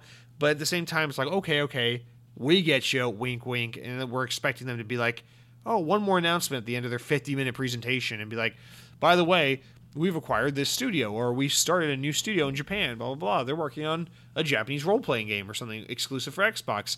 And we kind of, in the back of our heads, expect this, right? So it's just so hard to be like, well, why is Microsoft going to have a 50-minute presentation in Japan where they just talk about the same shit they've been talking about if they have nothing new to share? It's like, just don't say anything at all. Less is more. Like, just talk when you have something to share with us. Say something when you have something exciting and new to share with us. So, I mean, this is going to be a perfect example of this. If this event comes and goes, and there's nothing new and exciting, if there's no Japanese studio being formed or acquired by Microsoft, no new Japanese kind of relationship being formed between Microsoft and some Japanese company, then this will be a pretty disappointing showcase, even though Microsoft's trying to make it clear that this isn't about new information or next gen or Xbox Series X or anything. Because, like I was saying, at the end of the day, it's like, guys, if you have nothing new to show, if this is just a recap for the Japanese market, just don't even bother. Like, this is something that can just be, this isn't something that really, like, needs to be, like, marketed to the world and announced to everyone. Like, just kind of keep it on the down low. Make some YouTube videos for the Xbox Japanese account or something like that. Like, don't be like, yeah, we have a 50-minute presentation and it's just about recapping on shit. Like, I don't know. Go tell the Japanese market, hey, we got a new developer diary for Hellblade 2 on the YouTube page for Ninja Theory and see how they like it. It's disappointing, okay? So, I don't know. This is a perfect example of what I was trying to get at. Microsoft needs to just stay on the down low and be like, "Yo, we don't have anything to say right now, so we're just going to keep our mouths shut." But again, this is also the kind of path they've taken where they've said, "Well, hey, we want to constantly be in communication with our audience. We want to constantly be saying, this is what's going on. This is exactly where we are right now. This is how Xbox is going to be in your territory in the next few months." So we'll see which one works out. This is going to be a long run thing to see what thing works better, whether it's less is more, say, fewer presentations, or if it's constant communication with your market. But I'm willing to bet this is a perfect example of when Microsoft needs to just be hands off. We don't need to be everywhere. We don't need to be at every event. Just fucking wait till we have something to say. So we'll come back to this. It all depends on if there's going to be anything exciting announced. We got a couple weeks, not till September 24th. So we got like 3 more weeks until we see anything on that. But we will put a pin in that story for now. Let me know what you guys think. Do you think it really is just going to be just a boring recap, or do you think there is some news in this? Again, I understand it's geared towards the Japanese market. This isn't really about us over here in the Western Hemisphere or the U.S. as at least where I am. But you let me know what you think of that story. If you think there's more to it and we need to get hyped, or if this is Microsoft just saying, "Yo, we're just gonna tell the Japanese people that Halo Infinite is delayed," and then get off stage. Speaking of Halo, our next story is coming from IGN. Is all about Halo. It's Halo veteran Joseph Staten, who was instrumental in the success of Bungie's Halo games, has been brought over to 343 Industries to help get Halo Infinite, quote, back on track. As reported by Bloomberg, Microsoft will also be shifting one more senior leader into Halo Infinite, and sources say that these changes are to, quote, provide more expertise to the project. Microsoft is expected to announce these moves as early as tomorrow, August 27th. Okay, of course, that's a little dated, and that's already happened, and it has been confirmed. Staten and the other senior leader will reportedly work with studio head Chris Lee and report to Bonnie Ross, the Microsoft VP who oversees 343. Staten began his career with Bungie in '98 as a product manager on Myth 2, Soulblighter, and was the writer and director for cinematics for Halo Combat Evolved and Halo 2, and the writer for Halo 3 and Halo Reach, and a creative consultant for Halo Wars, the writer and creative director of the Halo 3 ODST game, and the writer and co-creative director for Destiny. Staten did leave Bungie in 2013 before the release of Destiny 1, and he rejoined Microsoft in 2014 to work on non-Halo related games in the Xbox portfolio. And then the update came out a few days later where Microsoft and 343 confirmed that Joseph Staten will, of course, be, quote, returning home to Halo for a bit, end quote. The news was revealed via Halo Waypoint, further clarifying that he will be officially joining the project as a project lead for Halo Infinite's campaign after helping launch the Tell Me Why game, which just came out. We just talked about it. In addition to Staten, Pierre Heinz, the head of publishing team for Halo the Master Chief Collection, will be joining the Halo Infinite team as a project lead for its free-to-play multiplayer experience, which we already know about, the multiplayer being a separate free-to-play thing. Heinz and his team, quote, have demonstrated an amazing ability to deliver new content, an excellent flighting program, and substantive updates across Master Chief Collection over the past year.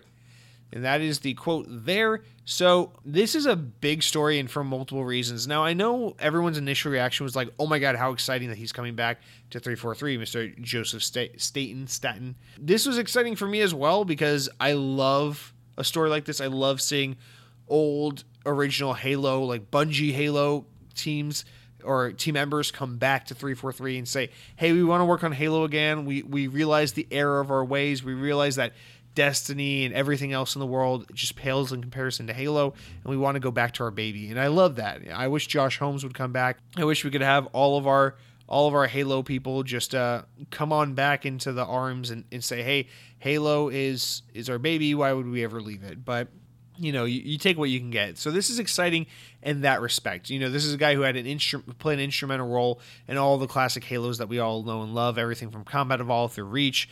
So this is really, really big stuff. Big role, big guy. But then you think about it and you're like, wait a minute. Halo Infinite was supposed to release in November, and this guy just got brought on now?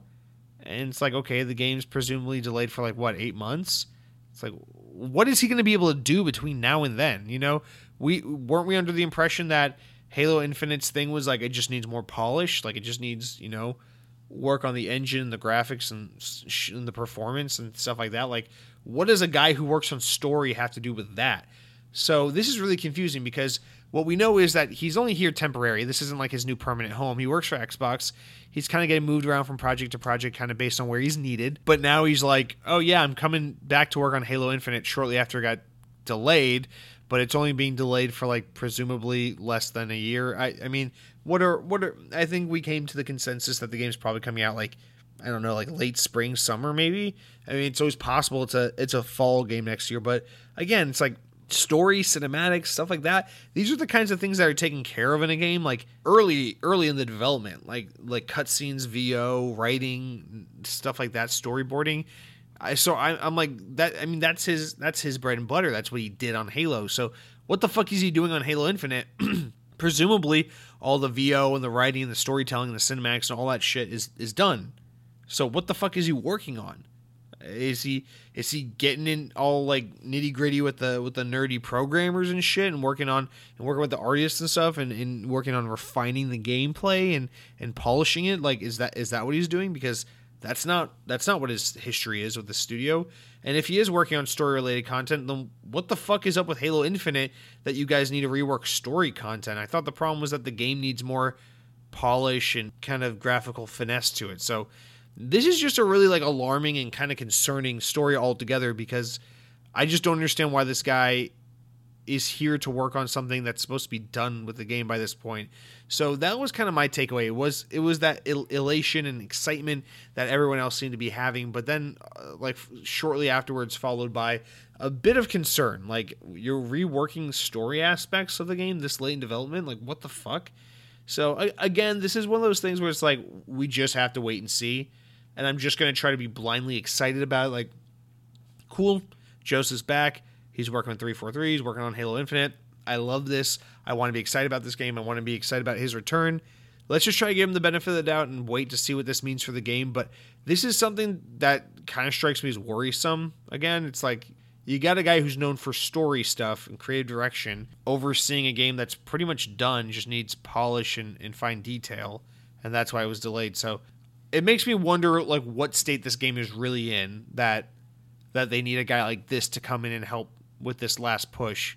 I don't know. This is some slightly concerning, slightly sketchy shit, but we just have to hope that the game is in good shape and more importantly in good hands, because the right hands can make or break this game. So we just gotta hope. Our next story here is that speaking of hope, the Xbox Series S is seemingly now mentioned on a publicly available Xbox product, despite not having been officially announced yet. The long-rumored console, which will apparently take the form of a lower-price, lower-performance variant of the Series X, has been officially announced or named, or has not been officially announced or named by Microsoft, but multiple mentions of the console have been found as we've been following over the weeks.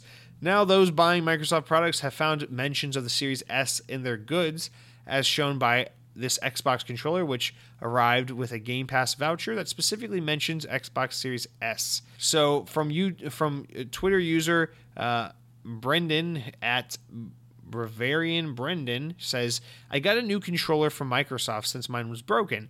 Interestingly enough, the Game Pass Ultimate trial code sheet mentions the unannounced Xbox Series S. This is definitely a thing. And the sheet of paper literally says it's talking about Game Pass and all the platforms it's available on, and it says Xbox Series X/S. Straight up announces it. Straight up directly addresses the console. And then the story wraps up. It remains to be seen when Xbox will formally announce their all but confirmed console, although rumors point to an announcement this month. If the company is now printing public-facing materials with mentions of the Series S, that seems increasingly likely. So this is just again, I was telling you stuff about eating a fucking tire if they didn't announce the Series S by August. And now here we are in September and they still haven't announced it. So again, I'm so tired of speculating on this shit and guessing. So I'm going to be honest with you guys. The main reason why this story is in the news this week and why I'm putting it here is because this is just more confirmation that this thing is real, that it's coming, and how laughable it is that Microsoft just won't address the elephant in the room. And at this point, I think the only thing really to speculate or discuss is like, what's a bigger joke? The fact that the Xbox Series S is known about by everyone and Microsoft won't confirm it, or the fact that we're 2 months away from these consoles being released and we still don't have a price and date, a specific date. So I don't fucking know. You tell me, but like, what more do you want me to say at this point? We know the Xbox Series S is real. It's definitely happening. It's a matter of when, not if. So we just got to wait for Microsoft to finally say something. You got to think that September is the month they announce it, but at the same time, when they announce the Xbox Series S is when they announce the date and the price. And that's what conventional wisdom would have you believe. But again, Microsoft is really testing us this year. So you would think they would be like, we have one more hardware event to do this week or this year before the launch of our new console. And at that event, they'd be like, you may be familiar with the Xbox Series X. It's the most powerful console ever made, blah, blah, blah. But for those who are just looking for an entry point into the great ecosystem of the Xbox universe, we are introducing the Xbox Series S. And then they're like, boom, sizzle reel, a bunch of cinematic gameplay stuff. And then they're like, Xbox Series S. And it's white, and it's shorter, and it's stubbier, but it's the same thing, and it's less powered. And then it says Holiday 2020. And then they're like, and we really appreciate your cooperation, and now we're excited to reveal the Xbox Series S will be 8 billion euros, and it's never coming out, ha ha ha. And they'll give us a release date, is what I'm getting at. So yeah, like I'm saying, conventional wisdom would have you believe that like they're going to release this console, and that's when we're going to get release dates and pricing information on both boxes, right? And that makes sense. I think I've said this before on the podcast. It's that if the Xbox Series X is seen as too pricey, too expensive, whatever, then it's so smart to announce its price along with the Series S, because then you have the ability to be like, so the Xbox Series X is coming out November 13th, and it's $599. And if for all the people who go, ooh, you fucked up, that's too much money, then you can immediately be like, Xbox Series S will be available on the same day, November 13th, starting at $399. And then be like, oh, okay, well, yeah, the Series X is super expensive, but shit, you can jump in on next-gen Xbox gaming for only $400. And you kind of like soften the blow with that second console. And I think that's always been the plan. But now it's also just about kind of waiting out Sony to see if they'll be like, PlayStation 5 is super underpowered and it's $700 and it has a very fast SSD. And then everyone's like, oh my God, so brave. Thank you, PlayStation, for speaking up about your experience. And then everyone gives them a standing ovation. So we're kind of waiting to see. Xbox is waiting on PlayStation, PlayStation's waiting on Xbox. And it's fucking annoying at this point. I wish they would just disregard each other and do their own thing. But here we are. So if you believe that Xbox Series S is being announced this month in September, I think you'll get a release date and a price for all the consoles. If you think that they're waiting to Apple it, like I was saying earlier in the show, and just kind of be like, hey, 2 weeks before the damn box comes out, here's a hardware event. Release information, pricing information, pre-orders now, all that good jazz.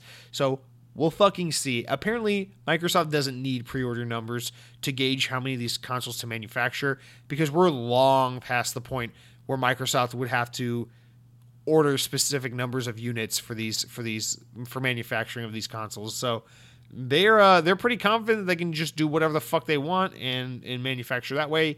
Or maybe COVID's making it difficult to manufacture either way, so they don't even have to worry about accidentally making too many units, because maybe they don't even have the option to make as many as they'd like. I don't know. But when you're Microsoft, I like to think you get priority access at the China sweatshop. So they might be making many Xbox Series X's as we speak. Who fucking knows? I guess they're not really concerned with getting pre-orders to tell how many to make. So that is all that. Like I said, I'm just so tired of speculating on this shit. I just let it be a thing when it's finally announced. And until then, let's just stop giving these stories attention. Remember, as Lethal Migraine was saying, this isn't an Xbox podcast. We don't need to speculate about these things. This is a food podcast. And sometimes we talk about Xbox. Our final little wrap-up story here, coming from IGN, is that after reports stating that AT&T was looking to sell Warner Bros. Interactive, which includes studios like Rocksteady, NetherRealm, and WB Montreal, it has now removed its gaming division from its list of non-core assets up for sale. As reported by Bloomberg, AT&T has decided that, quote, it was too valuable to unload during its effort to pay down debt and streamline, according to people familiar with the situation. In June, CNBC reported that Warner Bros. Interactive had attracted interest from many companies. The list includes Microsoft, EA, Activision, Take-Two, and that the potential sale could have reaped $4 billion for AT&T. However, now it sees the business's growth potential.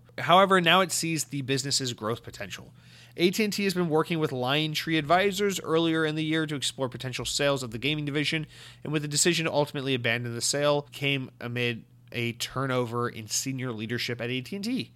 Bloomberg notes that a few factors may have influenced the retreat, including the upcoming release of the yet-to-announce Harry Potter game, and the fact that COVID-19 pandemic has kept people at home with more opportunities to play games, making them more lucrative. Additionally, WB Interactive works with tons of licensed properties, which would make a sale complicated and would come with a lot of set long-term strings attached, as we've talked about in the show. While there's no mention of Rocksteady's Suicide Squad Kill the Justice League or WB Montreal's Gotham Knights, these recently revealed games will also most likely be two big titles for the gaming division and AT&T as a whole. So I think this was the smart move. This was kind of my thought the whole time, is like, why, if you're trying to offset debt, would you get rid of your gaming division when gaming is such a fucking lucrative entertainment medium, especially when you have IP like Batman and Lord of the Rings and Harry Potter and all that shit. It's like, what?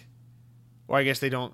Do they have Lord of the Rings? I don't remember. Does EA have Lord of the Rings? I don't fucking know. But, these are the guys that have Harry Potter and Mortal Kombat, and you don't want to just sell that shit off. It's funny how the article kind of addresses all the things we talked about when we would speculate. It's like, if you sell these studios, how does that work with the IPs? Do you sell the studios without the IPs, or do they get the IP, or is it a carryover contract, or how does this work? What does Microsoft inherit if they buy this shit?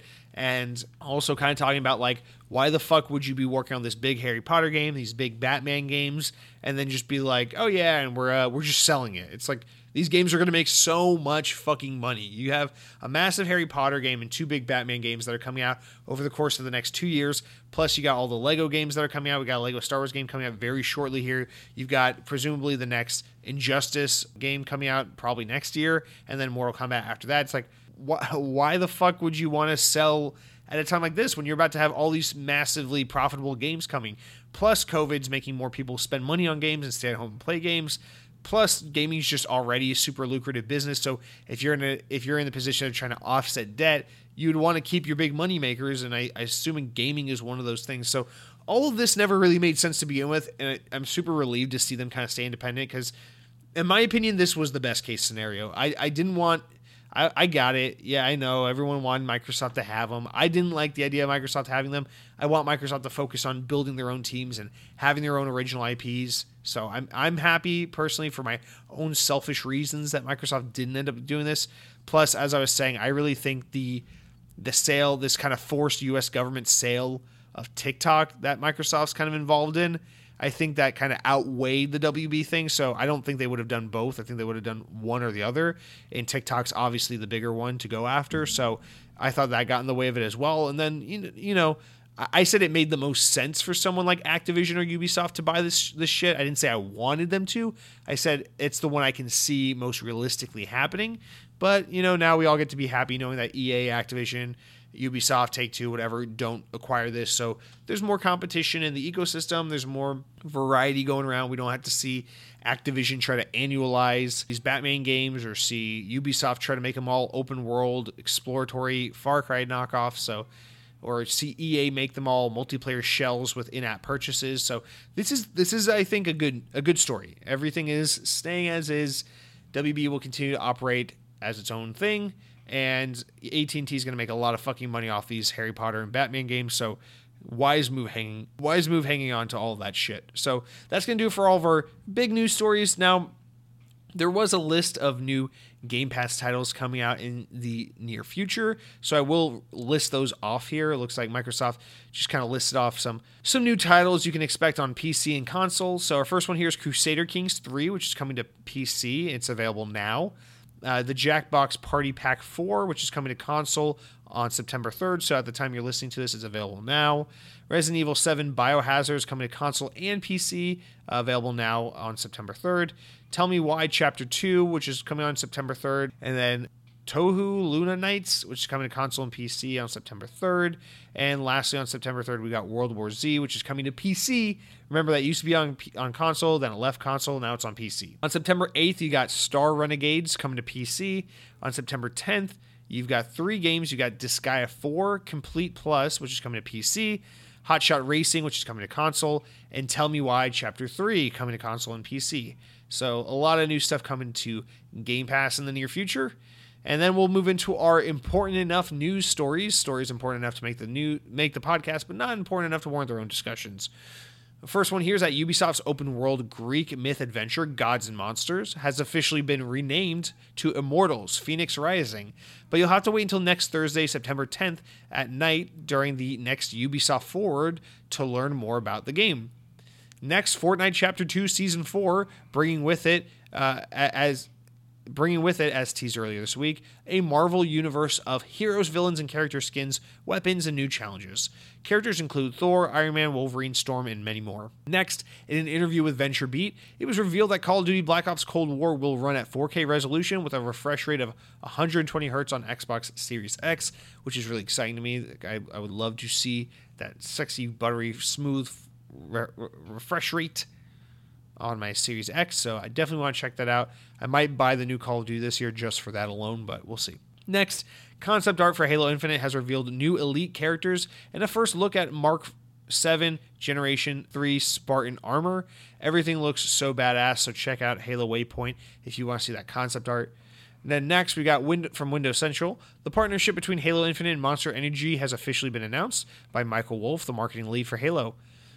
By buying special Halo Infinite themed Monster Energy drinks available in stores around the US, Canada, Mexico, and EMEA, many players can earn various prizes both in-game and out, like double XP, weapon skins, or a trip to Paris during a pandemic.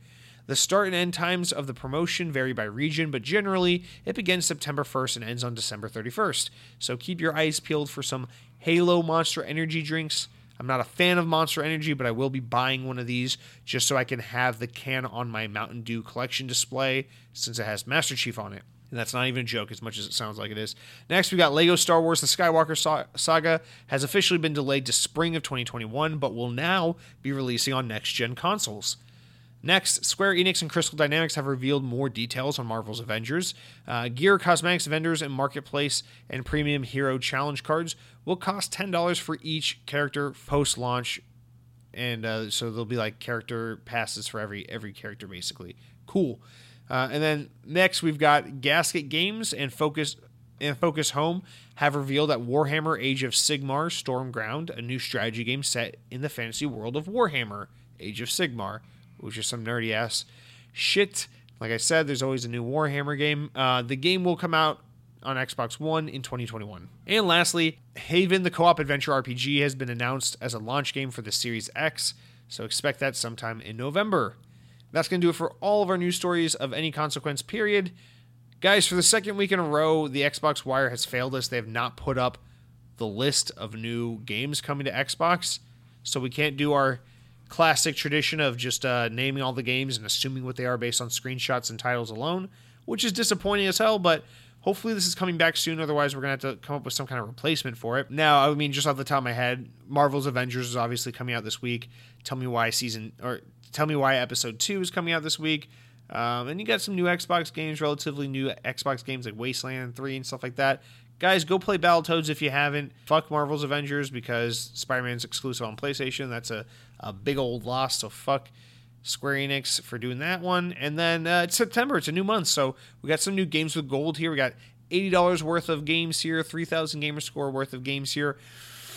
On the Xbox One front, we've got Tom Clancy's The Division, the first one, which is available for the entire month of September.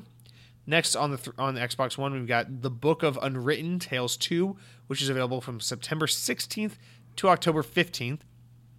And then on the 360 side, you've got De Blob 2, which is available for the first half of September on Xbox One and 360, backwards compatibility, of course. I never played the second one. I played the first one on the Wii, so maybe I'll have to go back and play De Blob 2. That might be a fun little platform game. And then lastly, you've got Armed and Dangerous. It's an OG Xbox game, of course, available via backwards compatibility, and that's available from September 16th through the 30th. So go ahead and download all those new games, get all that new G score, and that's going to do it for our podcast this week, guys. Eric's going to play us out with a little tune, and you guys let me know how things are going. Let me know if there's anything with the show, things are going too long. We need to slow down the comments, maybe focus more on the news, maybe shorten things, lengthen things out. What do you want to see change on the show? I don't know. I don't care. Leave me 5-star reviews on iTunes, guys. The show's growing. I greatly appreciate your support. Thank you so much, as always, for listening. And remember, power your dreams, you goddamn Xbots.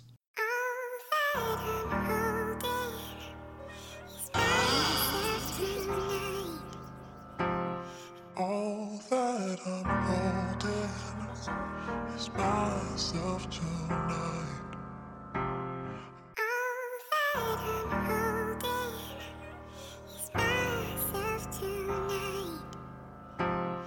All that I'm holding is myself tonight.